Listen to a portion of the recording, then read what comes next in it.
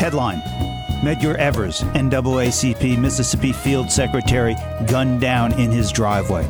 I'm Martin Espada, and this is the Civil Liberties Minute with ACLU attorney Bill Newman. In 1954, Medgar Evers became the first NAACP field official in Mississippi.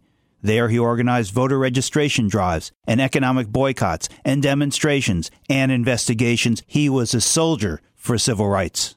In 1963, a white supremacist and Ku Klux Klansman, Byron De La Beckwith, in cold blood, shot Medgar Evers dead.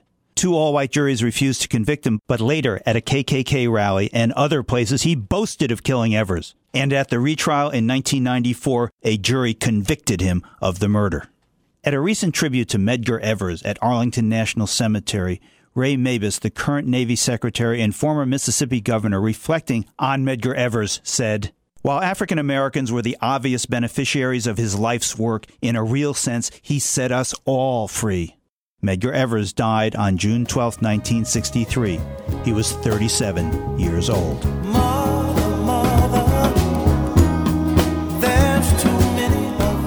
The Civil Liberties Minute is made possible by the American Civil Liberties Union.